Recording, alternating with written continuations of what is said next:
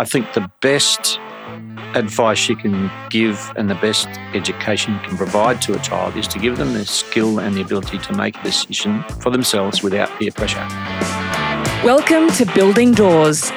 In this series, you'll develop the skills to build a roadmap for success, get inspired by those leaders who have come before you, and give you the confidence to stop waiting and start building. Welcome to the Building Doors podcast. Today we've got a little bit of a special episode where I'm joined by guest host Kathy Sanders. Hello again. Hello. Interviewing Ian Davies, who owns Shoreline Business Consulting and's been a huge mentor for Kathy. Hello. Hello. We had so much fun in our last episode together and we share so many common ideas that when Kathy recommended Ian as a guest, I knew that she had to join me on the podcast to interview Ian. So before we get started, as always, I'll tell you a little bit about Ian's diverse career history. So Ian Davies has had a diverse career across financial and management accounting, treasury, secretarial, compliance, management information systems, and business development. His career kicked off in the manufacturing sector with senior finance roles for James Hardie Industries and Boral, and he's also worked across property development, construction, and more recently, vocational education.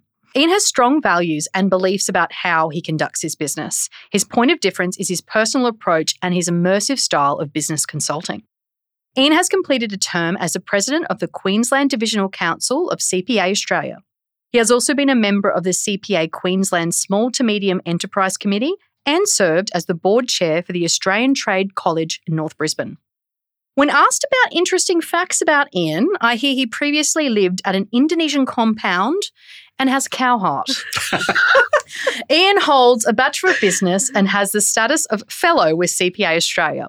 Welcome, Ian, to the Building Doors podcast. Thank you very much. We had a little chat beforehand, and more on that heart later.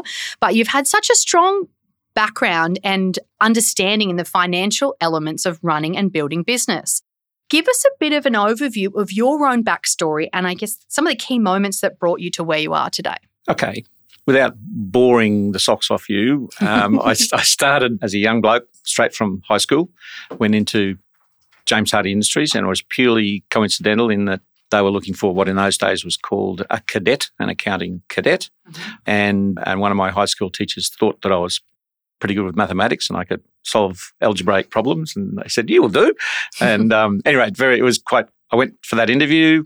I was literally wet behind the ears with a boy in short pants and long socks. and I actually went for the interview before I had turned 17 years of age. I started work just after turning 17. And I was with Hardies for 20 plus years, 23, 25 years, with all of those things that happen in that part of your life. And then probably classify that as the knowledge building phase or whatever you want to call it. And then as a result of a few family issues, we decided we'd pack up and come back to Queensland. We'd lived away from Queensland in various parts of the world, including Indonesia, and came back to Queensland from memory in around about early 95. And I continued in the corporate sector. And I was telling Kathy just the other day about a particular offer that I turned down, which I sometimes only discovered it again in the last couple of months. Anyway, that was fairly exciting. And come on, what was the offer? The offer was Ian's desk. He sorts his ideas based in manila folders. Okay. And they are everywhere. And it operates just like his mind, where there's thoughts and stuff all over the place. And so he's tidying up and he was going through these and I found this interesting offer from the 90s. My daughter was with me on this particular day and I found this manila folder and I opened it up and there was an offer in there. I won't say the company, but it was one of the top 5 companies in Queensland, and I was made an offer in 2020. Am I allowed to say the number? No, it was early in 2020. It was 2000. It was the year 2000. Yeah, because we ended up looking up the average wages that year, and then we were like, Ian, what did you do? You turned it down. I turned it down. You're one of those. I'm one of those. Definitely one of those. It was offered, I accepted, and then I turned it down, which caused a heck of a kerfuffle. But in the year 2000, it was about a $170,000 package, which even by today's standards is pretty good. But so when I looked at answering some of these questions in the, I thought, are there things you regret? No, I don't. because there are reasons why I turned that down, and that was based on my values. So, but anyway, early years with James Hardie Industries, lived in different parts of the world. And as I said, I would put that down as to my, the growth in knowledge of business and getting fully immersed in businesses in all sorts of ways. And then family reasons brought us back to Queensland in 1995-ish. And then I continued to work for the corporate sector for a few years, probably 4 or 5. And a lot of it was to do with that particular role that I'd turned down. And I said, no, I'm going to go and do this by myself. And I saw and had a lot of pride in what my dad had done with his particular business. He ran his business in a particularly strong and value-based way. And I said, no, I can do this and I can bring my experience to the small business sector. Tell us more around what it was around that offer and the values. Obviously, you haven't mentioned the company. No, I can't. Which we don't want you to. No. But what was it about that kind of led you to creating values? What were your values at that point that you uncovered? At that point in time, the company that I was working with was struggling. Mm-hmm. The MD had walked out and I ran the business as finance director, chief financial officer. I ran the business in conjunction with another director. I've done it, and I don't even know if this fellow is still alive, but he was out of Tupperware, and he ran Tupperware, which was the big American group. Been to many parties. Absolutely, as you do.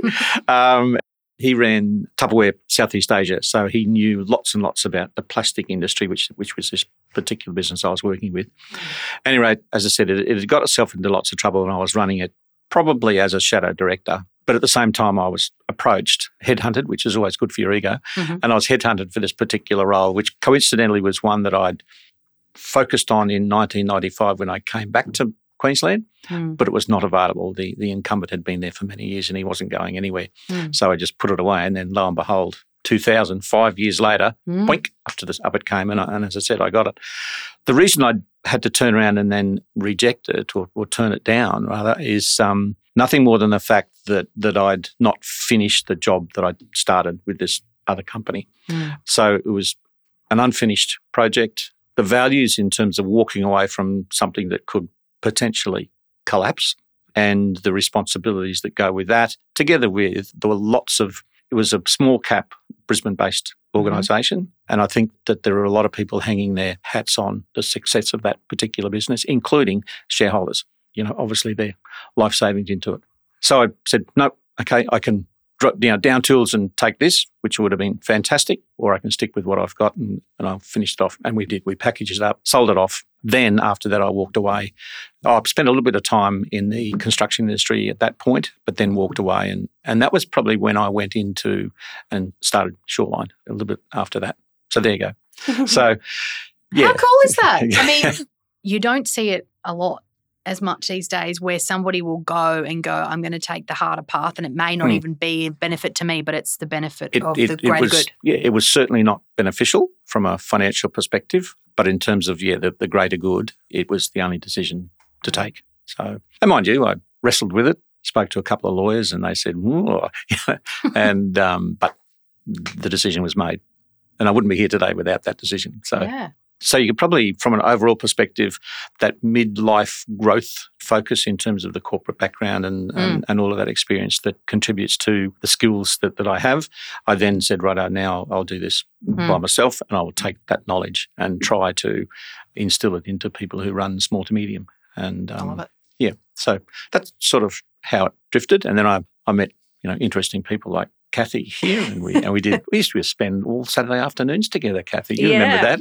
Yeah, we actually met supporting one of his businesses, one of his clients. So I was an employee of one of Ian's clients, and we were talking about RTOs and training, and instantly I could see he was really interested in that kind of development side of things. And I think you can see that in his coaching. Two things I think you can see in his coaching. One, when I hear that story about the grit that it takes to keep going with a business that may not have the immediate rewards of swapping, but then I've seen you support that grit and create that grit in other businesses over and over. And I think that's what's made you such a great business coach, in that, running a business is not always rainbows and butterflies. No. So to have someone by your side that is always about the next step, the next thing you can do, let's keep pushing forward. I think that's what makes you such a great coach and a really good mentor, because nothing knocks you down. You just keep going. No, I try not to allow that to happen. So, and there have been some interesting stories with some of the businesses that I've coached pretty much from day one. When I remember a particular group of young ladies who formed that business in North Lakes, and once again,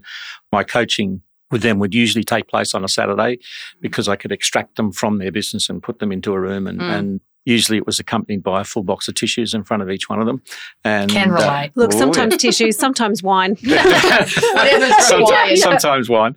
And the same thing, it can be pretty tough. There were the occasional Saturdays that were full of tears. But they now have a business in North Lakes, which is tremendously successful. And we still bump into each other occasionally. And my coaching finished with them after a few years because they were up and running and away they went. So I want to know, what's the secret behind that resilience? What is it that keeps you going, even when it's not looking like rainbows and butterflies? It's what drew me to stand beside you because I was like, you take us, Ian.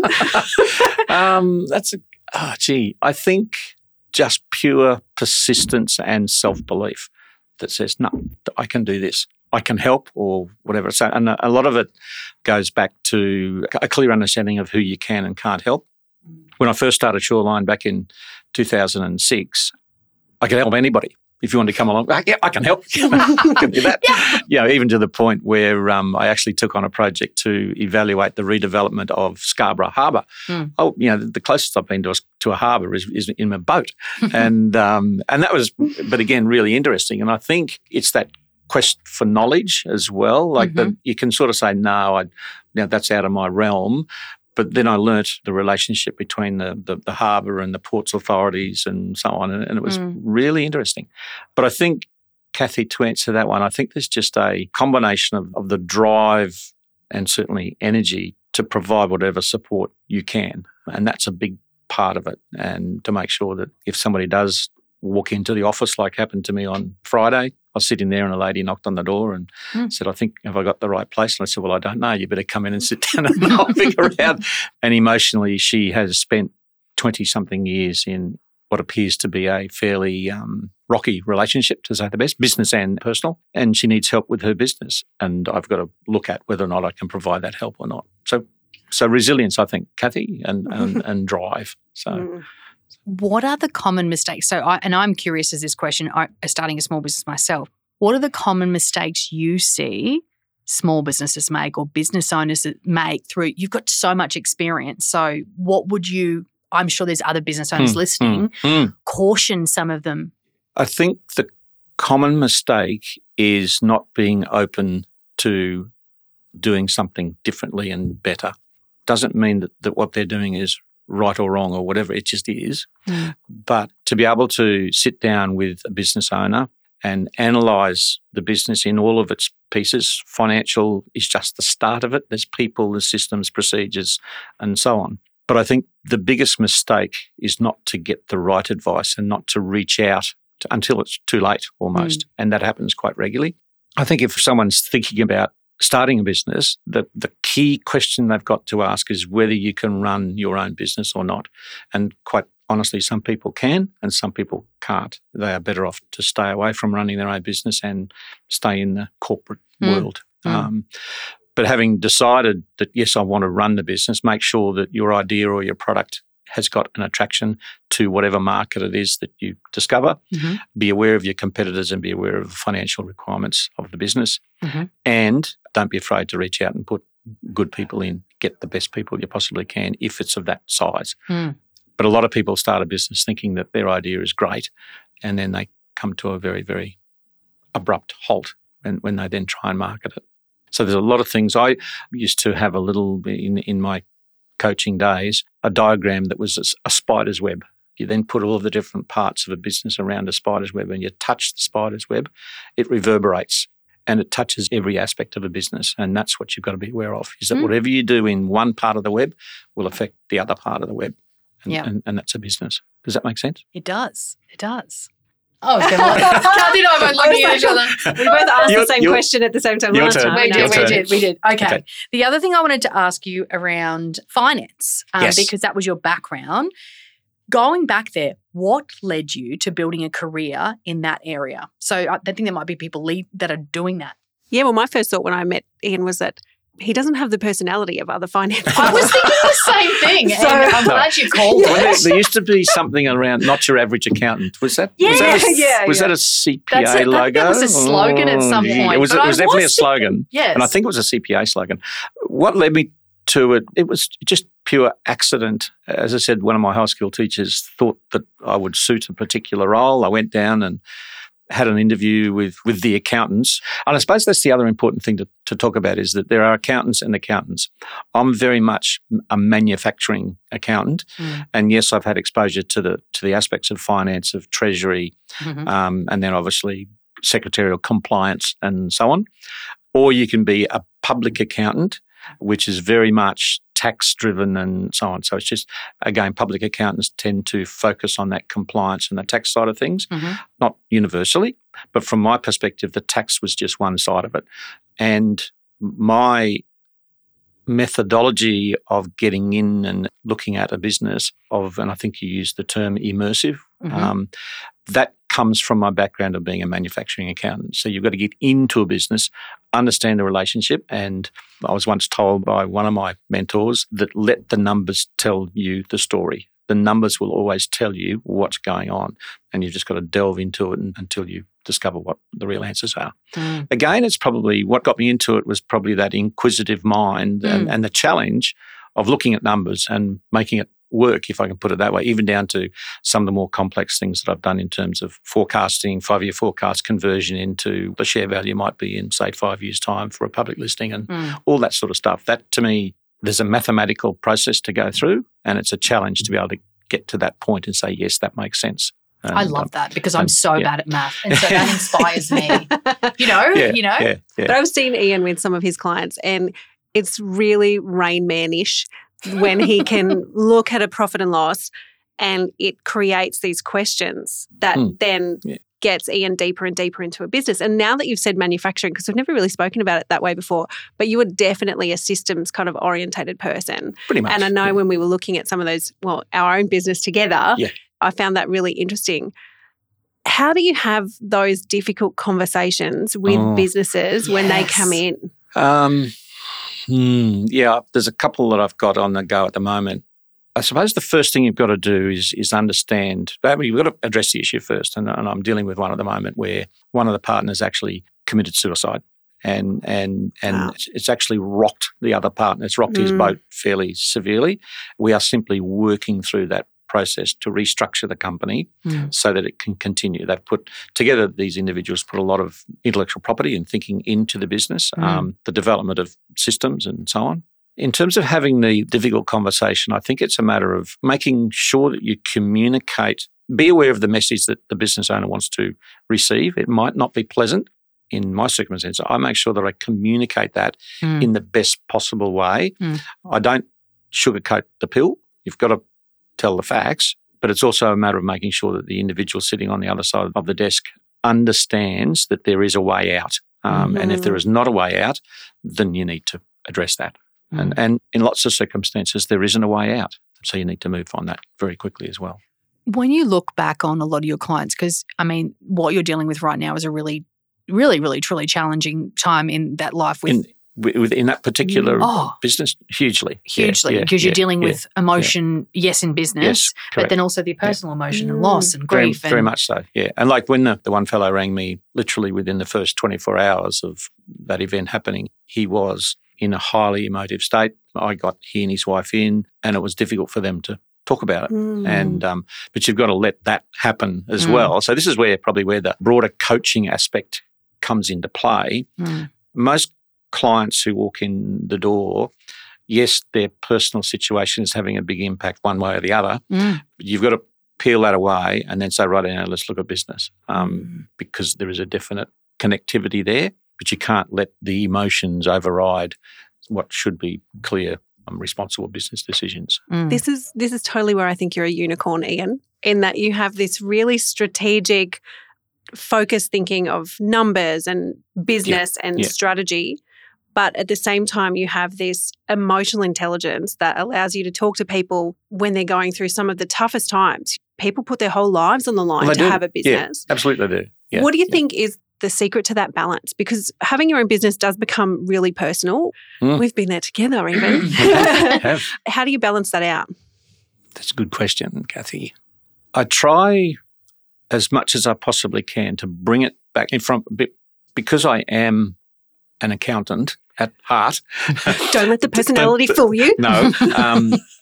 But I try to bring it back to a factual-based conversation. Yes, there is the emotional side and you've got to deal with that, but then try to gently push that to one side and say, right, let's look at the numbers. What does that tell me? I think, Kathy, to try and separate the two. Does that make sense? And yeah, look, I do find comfort in the numbers, if I can put it that way, as silly as that sounds, because they don't lie. They don't tell fibs. They are what they are. Yeah. And then once you understand what that story is and what the message is that the numbers are telling you, you can make decisions that will perhaps contribute to a turnaround in the individual's emotive state or whatever. But I try to keep them separate. And as much as I might like or dislike a client, in lots of cases I dislike the clients, but at the end of the day I'm there to do something, and I'm there to try and make their life better and through an improvement in their business. And you teed in perfectly to something I'd been thinking on as well. So you've worked with clients in the hard times. You've had to come in there, obviously I agree, and be there for them through that time. But then there's also those ones that you're proud of where they've come in, they've built doors, built businesses, and you've been able to help them turn it around. So absolutely. Who can you think of that's, I love hearing a good old success story too, because it gives all us little businesses hope. Okay. Well, there was probably my biggest success story would be a manufacturer. Again, I would prefer not to mention the name, but they're a manufacturer in Geebung, and they supply component parts to the off-road caravan industry. Okay. So anybody who knows that probably now knows who they are. But anyway, they've been operating for, I think they've celebrated their 40th year about 2 years ago, and I just happened to bump into the owner of the business at a bank function about 12 odd years ago. And anyway, he said, what do you do? And I explained what Shoreline is and did and so on. He said, okay, you better come and see me. So that was all right. And then the conversation discontinued for a while, and I thought, okay, I better ring this fellow. And I rang, he went down. He is an engineer, and he now has a business card that says I'm an unemployed engineer because he sold the business. And that's part of the success story. Yeah. But it was a typical business that was employing at that stage, I'll take a guess, I think it was around about 20 or 30 people. It was and is the market leader in the particular product that it develops. He was suffering the consequences of being the managing director and owner of that company. And at that level, life is lonely, and it's exceptionally lonely. And he used me both as a mentor as well as someone to help him analyse the business and improve our margins and so on. We got on great guns because he was analytical, being an engineer, and I was analytical. So meeting of the minds. It was a meeting of the conversation right there. It was great. Yeah, we could. We would have loved to be a fly in the room on that. But we dealt with some interesting personnel issues in that his father was still very active in the business, and his dad was in excess of 90 years of age, and he'd wander around the place and cause all sorts of havoc. But again, very, very intelligent individuals and very innovative individuals. Anyway, it got to a point where business grew and grew to the point where in the middle of 2020, I think it would have been, there was an offer to purchase the business. He came to me and said, what do you think we should do? And he was at a point where he was ready to go. He was out. So the business had grown enormously. I think their staff had gone and had doubled. They were about 40 or more people on site. But at that point in time, he was ready to go. And in particular, his family, his wife, wanted him out as well because he had no life. He was so embedded in the business that it was taking away from his lifestyle. So we sold it. And so assisting someone to sell that business and to reap the rewards of a lifetime of effort and hard work. I've been in his office when he and his dad have had a blue, and he stormed out and, I won't repeat what he said. And then I was left with his dad sitting there, and I'll tell you a funny story about his dad in a minute. And at any rate, so then I have to recover that situation. That's the business coaching side of things. But it's nothing more than managing the emotions of employees back in my corporate days. It's the same thing. They are all spit the dummy at different points in time in their career. You have to sit down with them and talk to them about what they did, why did they do that. So the only difference between the corporate world and the business owner is the fact that the business owner is independent. Individuals still throw the toys out of the cot from time to time. So being part of that and being able to provide the advice to that family and enable them to sell the business at that particular point in time. Yeah, because what's actually happened is that in that very short period of time, it was purchased by a larger corporate. In the very short period of time since that sale, the business has doubled in revenue again. Wow. Largely driven by the impact of COVID because that particular industry has gone to the moon. It's skyrocketed. And he'll quite often say, we could have got more. And my answer to that is, yes, we could have, but you would have had to stay in it for another 2 years to do that. And mentally and physically, he couldn't do it. So that was a cut, and we sold it, and he's reaped the rewards. And his dad, I sat there and Chris asked me to talk to his dad about succession planning because we're trying to find a way to ease him out of the business. So I said, come along, Dad, and we sat down in a boardroom and I said, now, I want to talk about succession planning. Can you imagine a British engineer? This guy used to travel from the UK across to Germany, and he knew Ferdinand Porsche personally. And he would go into Porsche factories and steal all of his engineers and take them back to the UK. I like this guy. And he was banned. Yeah. And he wrote, so I said, now I want to talk about succession planning. And at this stage, I think he was about 95. He died only a little while ago at 101. And wow. Oh, yeah. This guy was brilliant. Was still working. Even when he went into the retirement village, he was set up with a computer with special optical assistance so he could continue to read and so on. Just brilliant. Anyway, he stared me back in the face with it. I need to talk about succession planning. And he looked at me and he says, Ian, I've succeeded everybody. Who do you want me to succeed now? So, at which stage the meeting finished. So, yeah, pretty funny. So, Ian, in your business, you are essentially a business doctor. People come to you when their business or themselves are in a bit of a situation and they're maybe not sure what way to take it. Correct. It means that a lot of your time is spent listening and discussing problems and helping resolve issues within other people's business. Then on top of that, you have a business of your own. For a while there, it was a number of businesses of your own. How do you manage the stress that comes with like a role that means that you're constantly hearing drama, you're constantly taking on or at least experiencing the drama of everyone around you. And I know that you're more than just an accountant in that personal side. Yes. What do you do to keep that? Actually, can I just reach out? I brought a bottle of wine with me. So can I? I'm pouring the wine. There we go. It's not really, it's water. Kathy, wow. I think, again, the key thing is to listen. And somebody once said to me, listen until you disappear. There is a saying that, I can't remember who said it, but there is a saying that says people are sometimes already always listening, which means that when a discussion or a particular point is being put across, the individual receiving that message is trying to think of the answer to it. Whereas if you really listen, you listen and you don't already always listen. So I think listening to the concerns of individuals at the moment, my biggest challenge is my second son, Reese, and I say challenge in that he runs the business that Kathy and I initially started all those years ago, and he's doing a really, really good job of it, and I'm really proud of what he does. But there are occasions where I need to say, Reese, really, I think you need to think about that differently.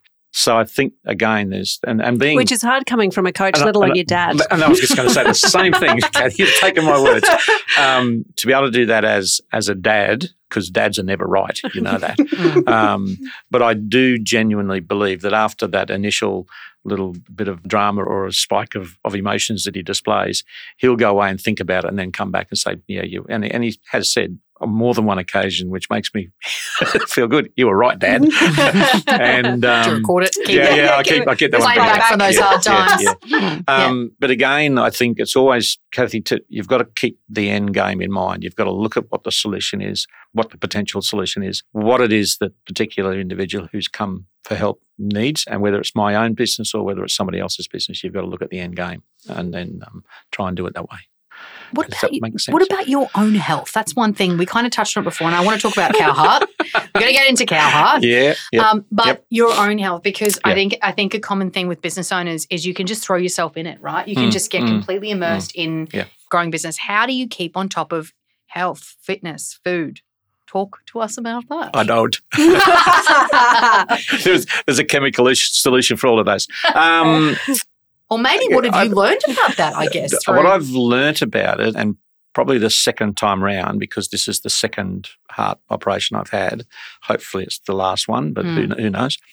First time round, Kathy, I just kept going. There was this small blip, and I was working at home within a week on the laptop. Then I think I was probably away for about 2 months, I think. Yeah, because you had to wait till you were legally allowed to drive. Well, that was very difficult. And I made it. 6 weeks. I really did make it, I promise.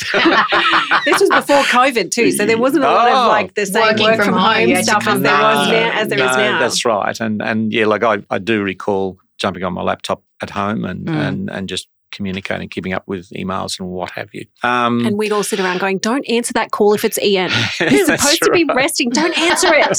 Yeah.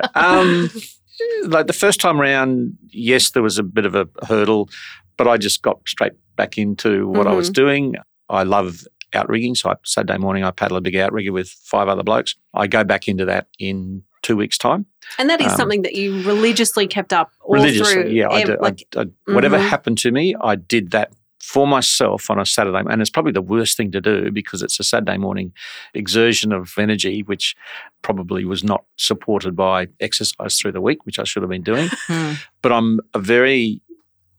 don't spend my day sitting in a chair. I'm He's around like Pac-Man. and walking. Yeah. Like he got knocked down and then just a new little Pac-Man just popped right back up and he was back at it right away. That's it.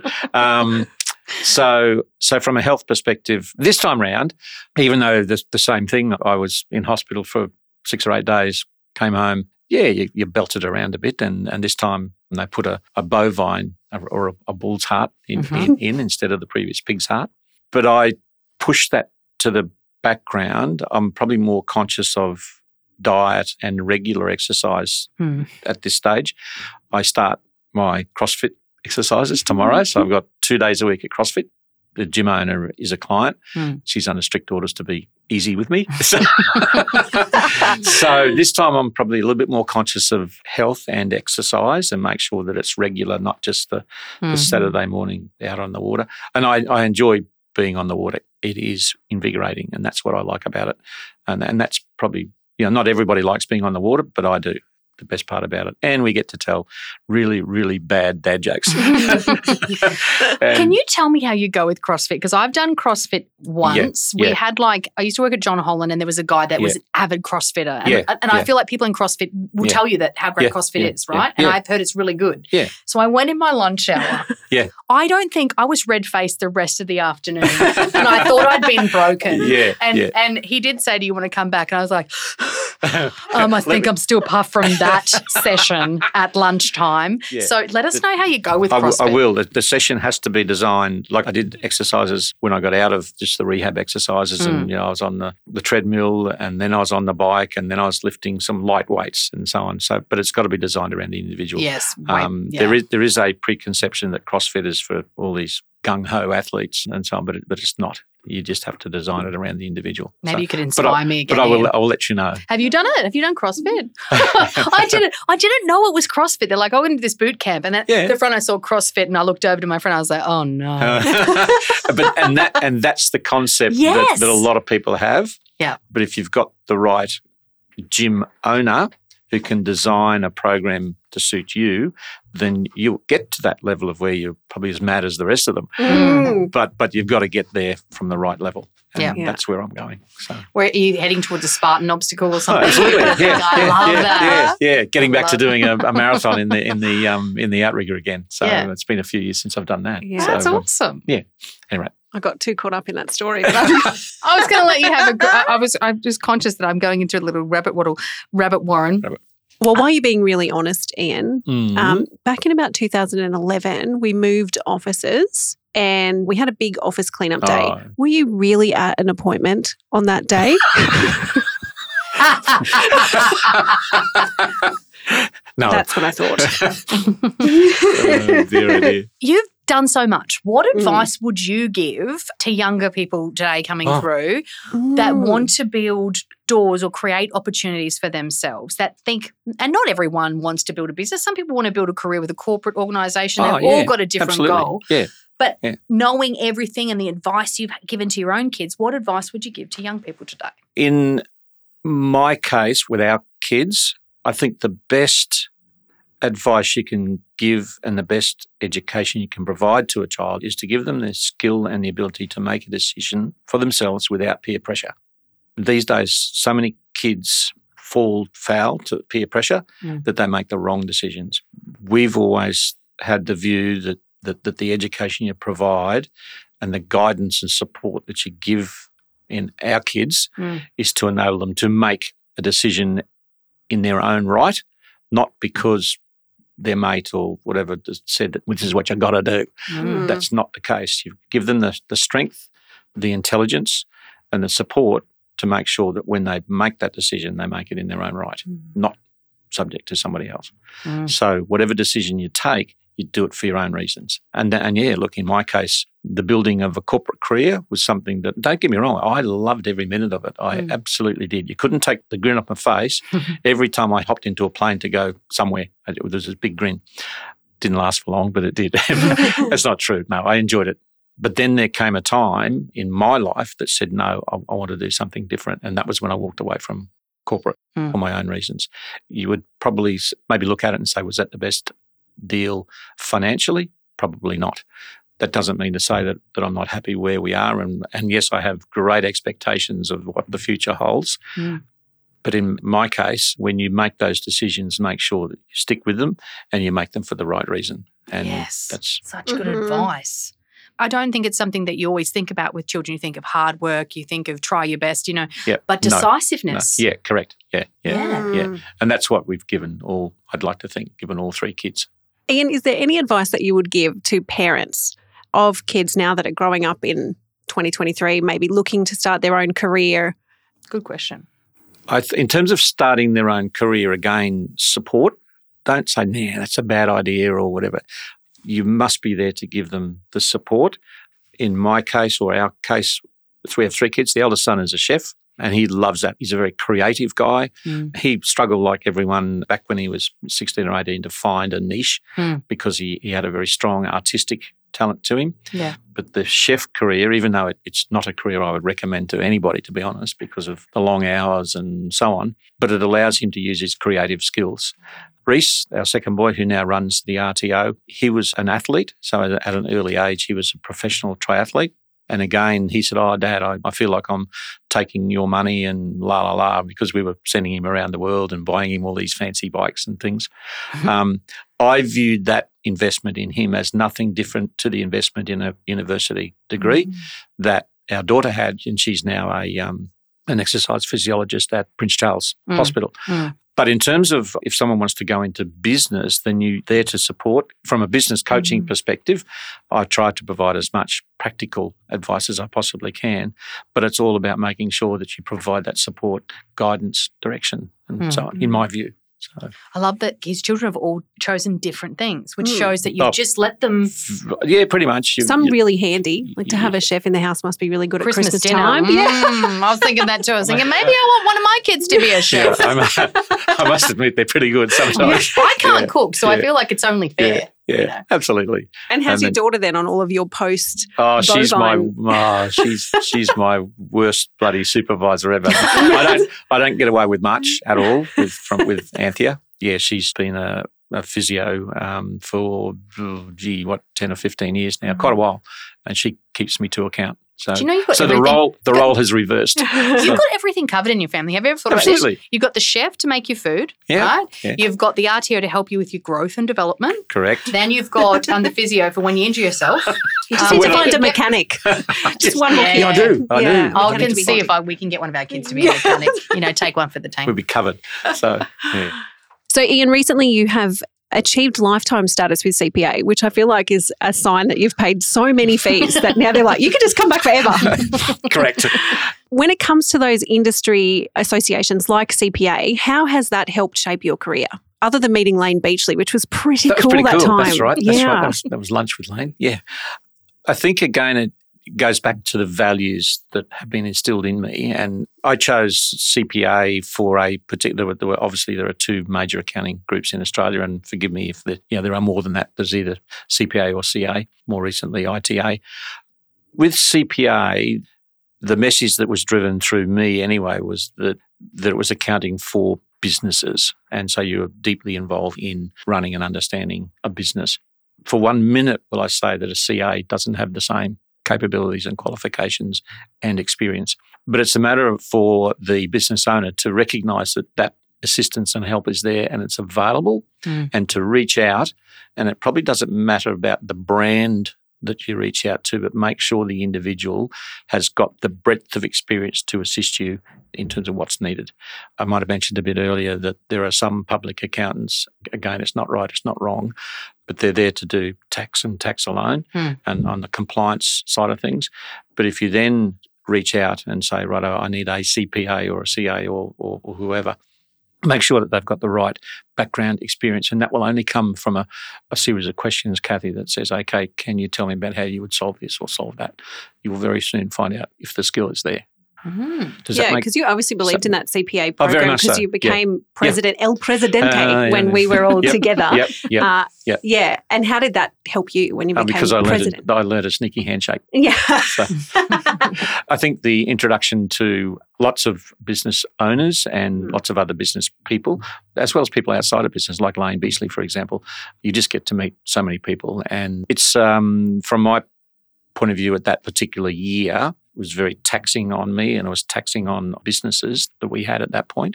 But at the same time, it was probably the commencement of, I also have a belief in being able to give back to society. I've been very, very lucky in my careers and my corporate careers in particular, and the time on the board of CPA, the time on the board of North Brisbane Trade College and so on is about giving back, and I do believe in that.